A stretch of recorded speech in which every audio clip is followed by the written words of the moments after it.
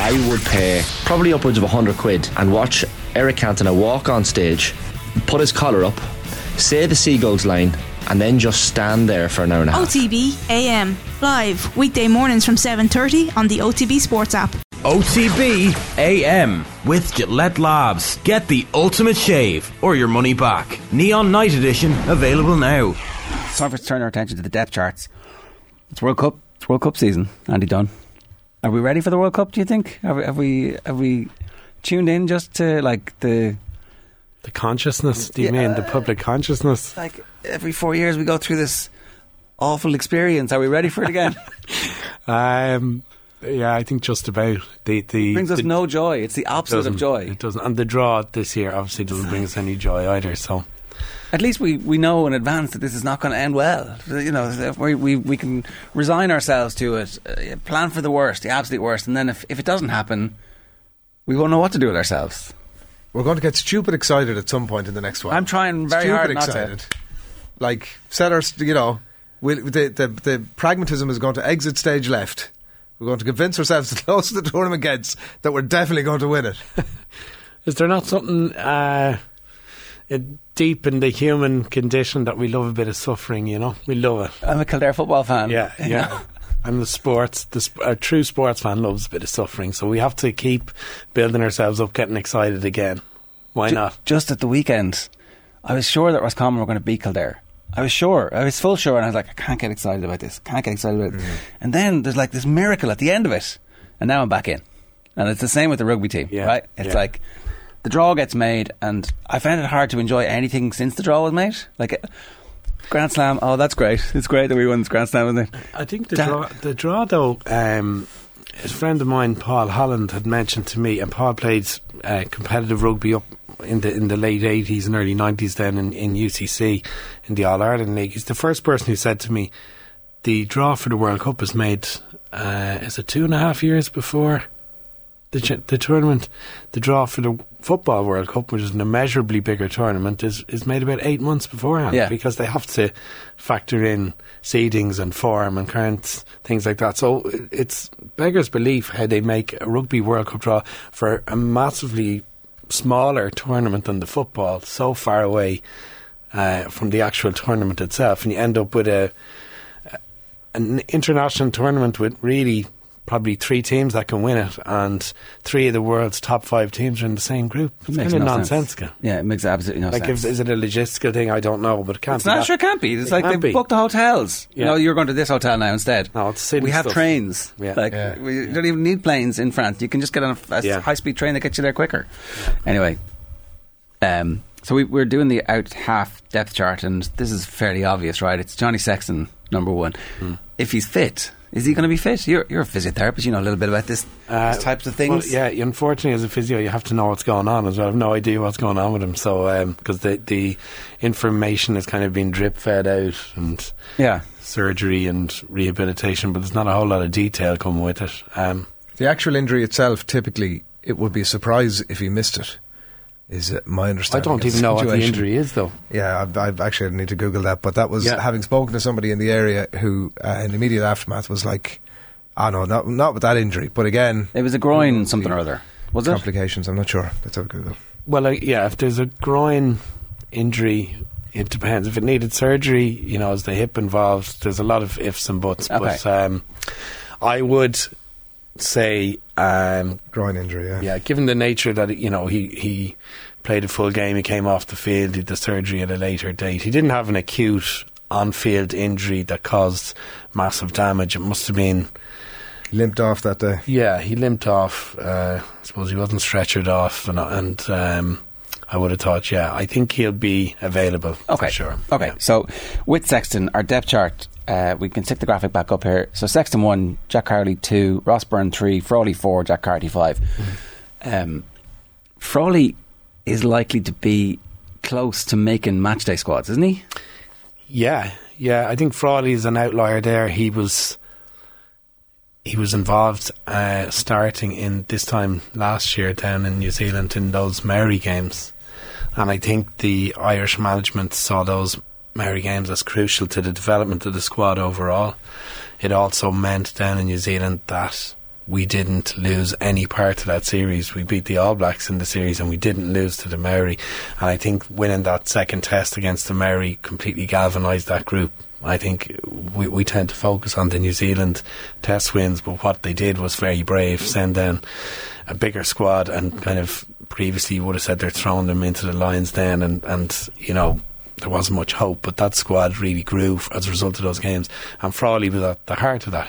And while he's had a completely mixed year with injuries and lack of availability, I think Farrell, Cat in particular rate him highly, and he is a very, very capable 10-12 option who can place kick, who's a good running threat, who's a very good passer. He's very calm. So yeah, I think he's certainly one that could push on match day. Let me ask you about this. What would have happened? Where would Ben Healy have been if he was still Irish qualified? I don't think, possibly maybe ahead of Jack Carty there in fifth. I don't think he'd have leapfrogged much higher. Okay. I thought he'd a super end to the season, but I don't think he had got to the point where he was so dominant in games and outstanding that he was going to jump ahead of who's already there. Yeah. Okay, so Crowley is behind Ross Byrne in the depth chart with Sexton, right? And Crowley is second. Why is Crowley ahead of Ross Byrne in this depth chart? Well, for me, he offers something a little different to Sexton. I think we need something a little different to come off the subs bench. I think he's got big match temperament, which he's shown certainly in the last 2 to 3 months. His first touch in an Irish jersey, I was commentating for Off the Ball live at the game, and was a penalty to touch that he extracted every last inch out of, which many young fellas coming onto the field would have said, well, I'm going to make sure I get touch, and I'm going to make sure everything, you know, keeps on track and we win our line out and so on and so forth. He gambled on his very first touch in international rugby, and I immediately took a step back and thought, there's somebody who's got a fair bit of confidence, and I think he's carried that through in his general play. I don't think he's set the world on fire, but he hasn't done a whole lot wrong either. And if you're young coming into an environment like Munster or international rugby, not doing a whole lot wrong is a pretty good start. And I think he's got potential to really grow, and I think his cycle will probably be really kicking off at the next World Cup. For now, I think the fact that he's just offering that little bit different to Ross Byrne, Johnny at number 1, Ross coming in as his understudy, is a very similar style player and a very similar approach, where Jack has a little bit of difference. And so if you're the head coach, do you not want the same thing coming off the bench in a way? It's like so let's assume the game plan is working and we're a few points up with 10 minutes left to go. Do you not want the same thing coming on, or do you want somebody to actually... Well, I think where you've got potential with Crowley to offer something different is I think he's possibly a better running threat than Byrne. I think certainly in my own experience, I think having someone who has the capacity to do something different, he doesn't have to do something different, he can still come on and toe the line and play the tactical game they want to play. But if he's got the capacity to do something different in terms of being a running threat, he's obviously a good kicking game. He can use variation in his kicking game. He's physically strong. He can play in midfield as in 1 out at 12 as well, where you wouldn't probably put Ross there either. Yeah. But I think that's where they're looking at, is his versatility probably more than Ross as a backup to Johnny. Okay. And I suppose the other thing then, if it is something slightly different, it makes the opposition second guess themselves for those final 10, 12 minutes, whenever he might be coming on. It's like, actually, you know what, there's a different defensive setup we might need. Well, I also think there's the factor that Ireland and Munster haven't seen what Crowley can really do. Or Crowley, sorry, I always pronounce it wrong, but Crowley. I don't think Ireland and Munster have seen the best of him yet. He's very young and he's relatively underexposed to the spotlight, so I think that's an advantage too, whereas we've probably seen everything we can see from Sexton and Ross Byrne. So the opposition have done loads of work in Yes. a way. Okay. Yeah, but they won't know. If we don't know what we're going to do, they don't. It's interesting how measured you are about him, because there's a real surge behind him. Like, you know, internationally, he's only got a few caps, couple of replacements, Fiji, Italy in the Six Nations, obviously late starter in that Australia game. But like the surge, because we sort of decided after the Six Nations, well, I decided that whoever, you know, at that point, whoever, the ranking of positions was pretty clear. Yeah. And then suddenly the URC unfolds it does, and shows that he's got the cojones to step up and do it when it matters. And as you say, like eking, watching the top 14 final on Saturday night, Ntomek is like overcooking a really important kick to touch towards the end. So like that stuff is not a given, like you're talking about. But there seems to be this real surge behind him now that has sort of put him past Ross Byrne in a lot of people's depth charts. You're a little bit more measured almost than I expected. Well, yeah, I mean, I think we're probably going to get on to it, but in the absence of Sexton, I wouldn't start Crowley. I would start Ross Byrne, yeah. I think one swallow doesn't make a summer. I mean, the drop goal was competent, it was stylish, it was pressurised. There was a lot of great things about that drop goal, and I love the little finger wag at the end jogging off, because it just smacked of that's worth at least a few confidence. Points. Absolutely. I mean, one of the great things about stylish out halves is the post drop goal celebration. We used to have a laugh. How fast can you run back after kicking it? Because then the camera has to track and find you. You know what I mean? So it's all about the optics there in terms of classic out half poses, collar up. But no, Crowley has a bit of that for sure. No, I think for me, in the same sense, out halves get a lot of credit for good team performances. Sometimes they get a lot of slack for poor team performances, and I think the Leinster team performance, the management performance in that final against La Rochelle, there'll be huge regret over it across the group, and I don't think Ross Byrne ought to take the full barrel he's getting. You know what I mean? People are really coming after him, saying he didn't step up to the plate. I think Ross Byrne has shown huge resilience over the last 2 or 3 years to come back from a place where he was utterly written off by the Irish public and media, and has shown huge strength of character and ability to come back in and show he's very capable of surviving and thriving at times in this arena. Well, let's stick the graphic up, because we have if Sexton is injured or is being rested for whatever reasons, you've got Ross Byrne first, Jack Crowley second, Kieran Foley third. Yes, I think certainly what Ross showed this season just gone is he marshalled Leinster superbly in every minute of every European game he played. Sexton didn't play a single second in the European Cup.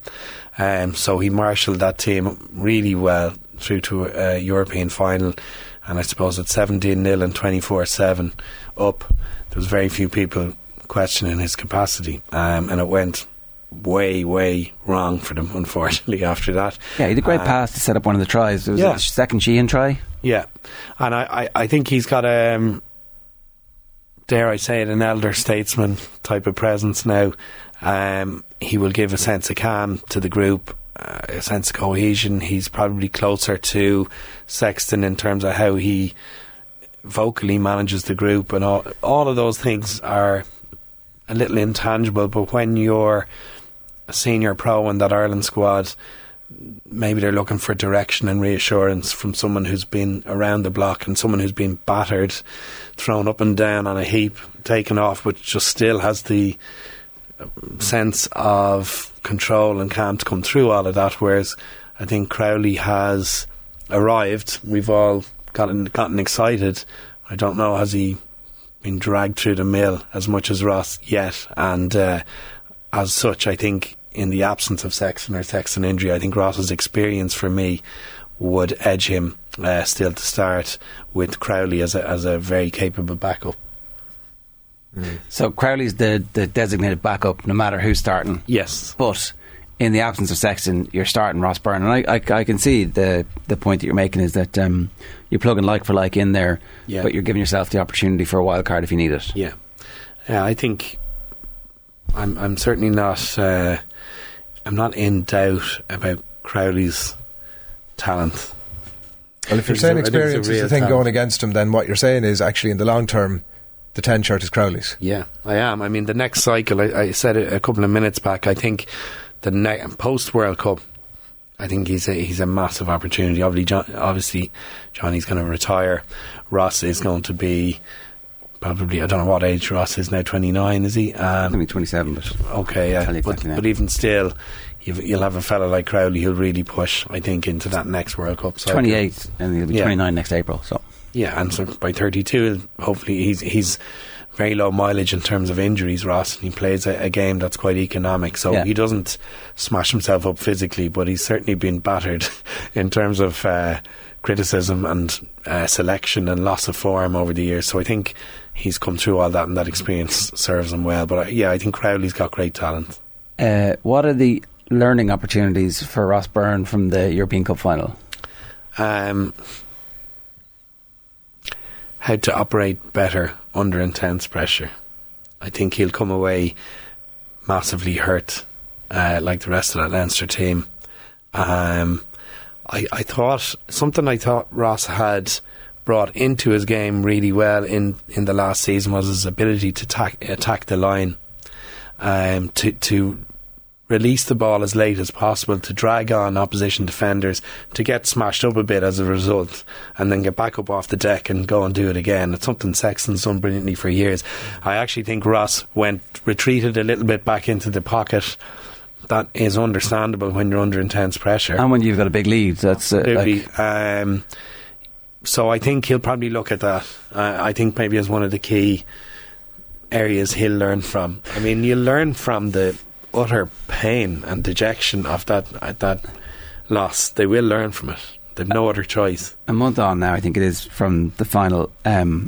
What's your assessment of the drop goal, the absence of a drop goal, a signal, a joint communication, a team effort? Yeah, because they do drift that direction at one point, and then it's all a bit chaotic. The Squid Rugby analysis, you can see that he's kind of motioning that direction, but not dominating to the point where he's ordering the thing, and Gibson Park is doing what they always do, and so it's obviously a joint collective team decision not to do this, or failure not to do this, so it's not on any individual. But what's now a month on, what do you make of all that? I thought I think Ross has to take some significant part to blame in that, as a 10, that he wasn't able to get that messaging in clearly enough.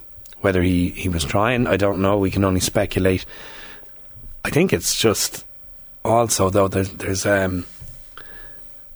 been a departure, a movement away from taking drop goals that I can't fathom in big tournament games that's gone on for about 5-6 years. I mean, 10-15 years ago, that's all everybody was thinking. We're only thinking get in the pocket and knock over drop goal, because it makes perfect sense. If you're losing in a cup final and you've a drop goal opportunity, you should probably go for it. Yeah, it's really a real energizer as well, more so than a penalty that you sort of, from a kickable distance, it's sort of a given, whereas a drop goal is sort of halfway between there and a try in terms of the energy it gives a team or a crowd. Well, absolutely, and I think at times there are trends and developments in the game that become a little nonsensical, overuse of the box kick to exit our own territory has been going on for about 3-4 years, 5 years, maybe longer. When you break that down, why surrender possession or at a 50-50 at best deep in your own territory as opposed to kicking it 60 metres? Like, if you win it back, you're 5 to 6 metres down the field, and if you don't win it back, the opposition have the ball 5 to 6 metres down the field. That's become, to me, a nonsensical trend. The next one is the abdication of responsibility to take a drop goal when we think, well, we've trained all week and we've played certain patterns and we're going to hold possession and we're going to score a try, when a well-run routine drop goal should be straightforward. Especially when the week before it had happened into the same goals to beat them. It's like, I've just seen this thing. No, not interested. Don't show me this. But Don't look at me. To go back to your question, I think Ross has to take some of the blame, but I think Leo and Stewart have to take plenty of the blame for that one, and so did the rest of the team, Gibson Park, the forward pack. I mean, in a cup final, you'd like to think, there's at least 12, 13 people on the field who are thinking we have to take a drop goal to win this match.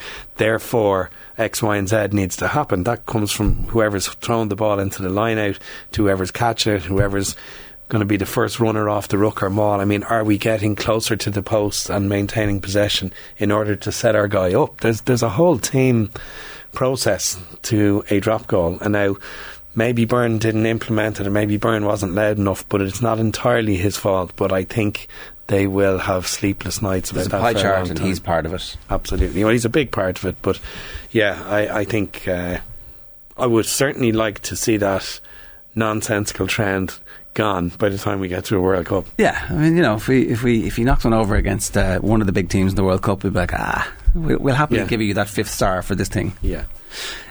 Right. Is there any difference who plays 9 for these 10s to benefit? Like, is there an argument for starting Craig Casey in some games and like using our 3 scrum halves over the course of the tournament so that we get to the big game and make sure that Gibson Park is available to start, and maybe we're playing South Africa and we want Conor Murray to get in there and soften them up for an hour?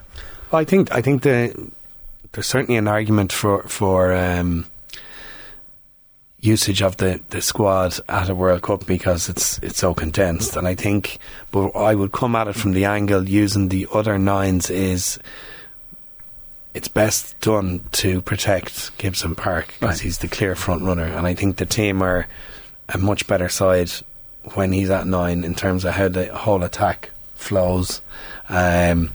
His decision making is top drawer, execution, and he's done it consistently for a long period now. So I think the argument is not so much that horses for courses we're picking a person who'll play better against South Africa or against Scotland. I think it's more we're not exposing Gibson Park to 5, 6, 80-minute periods in a row, and I think Murray's had a super end to the year. I think Casey I still I had some question marks, but then in the Six Nations when he came on and managed the end of the French game so well with Byrne, he went up a few notches in terms of I questioned whether he had that calm game management in his toolbox, and he showed he did, whereas I thought he was a high tempo player, and well, that's excellent, and it was at times it was kind of opposite to Murray in the Munster jersey. You can't be one paced fast, you can't be one paced slow. I was querying, was he a one paced, and that one pace being very fast, high tempo, and I think, can he slow a game down and manage it, and he showed that too. So yeah, there's for sure in a World Cup there's a fair argument to say they move it around a bit in terms of who starts what games, but I think ultimately that's with a view to protecting excess game time for Gibson Park and risk of injury. I had one last question about Sexton. At some point he won't be as good a player as he used to be. We've been saying this now. My parents moved house recently and I found like a Irish Times who's going to replace Johnny Sexton? It was 2011. I'm fairly sure it wasn't 2011. It was a good 5-6 years ago. I was like so we've been as exercised about this as we have about the World Cup quarter-final berth. How do they make sure that it doesn't happen before the World Cup? Like, how do they know in training? Like, is it? I don't think they do. I think they can't know in training. I think I don't think it's going to happen. He's mentally too strong. As long as his body can hold up, that he's literally gets on a flight to France and gets a bit of a Paul McGrath contract for the World Cup and maybe undertrains. Hopefully he's wrapped in a bit of cotton wool, and I don't anticipate that lack of game time or exposure over the summer to regular rugby is going to have any impact on him. He's shown too many times that he can hit the ground running. There are certain players who can come back in and hit the ground running at the right intensity and tempo, and they are few and far between, but he's been around the block since 20 years. Yeah.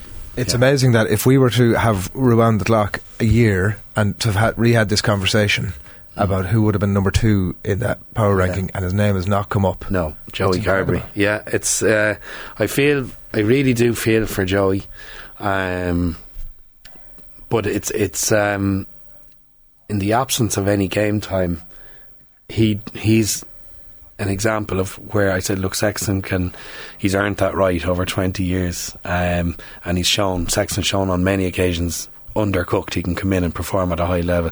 I think Carberry is not like that. I think he's the type of player who needs 5-6 games in a row on form, playing really well, to feature. Now he got an extended run. He had a few injuries, but he was certainly the first choice number 1 for a long time there with Munster, and ironically I thought when he got into the Irish squad he had better performances, and he represented himself very well, and he never let us down.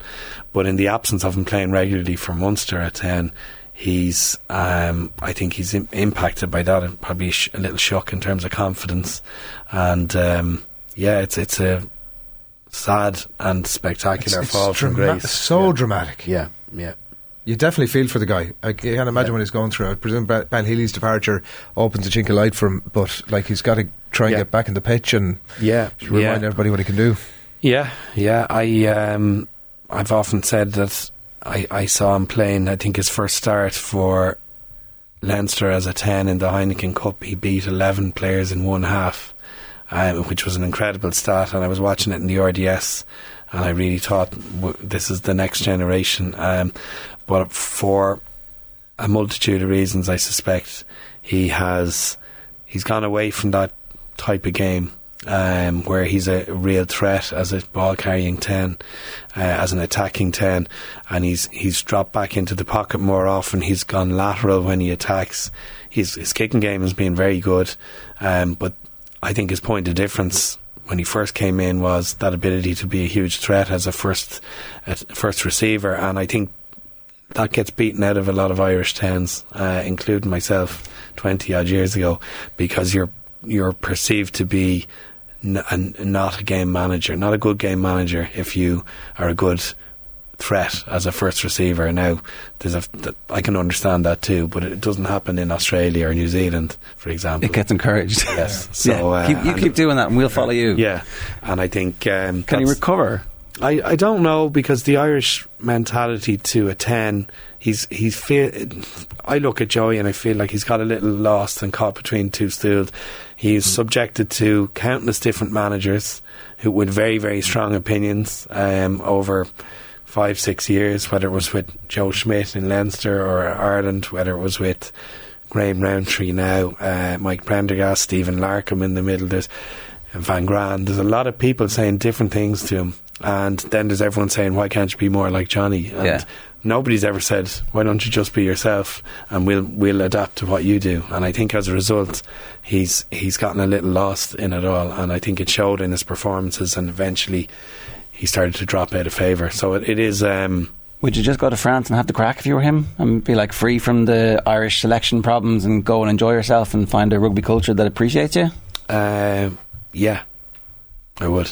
In short, I think at this stage, I think if he went and joined a top side in France, and with a coaching team and an approach that was maybe less structured, which they can be down there still, and just liberate yourself.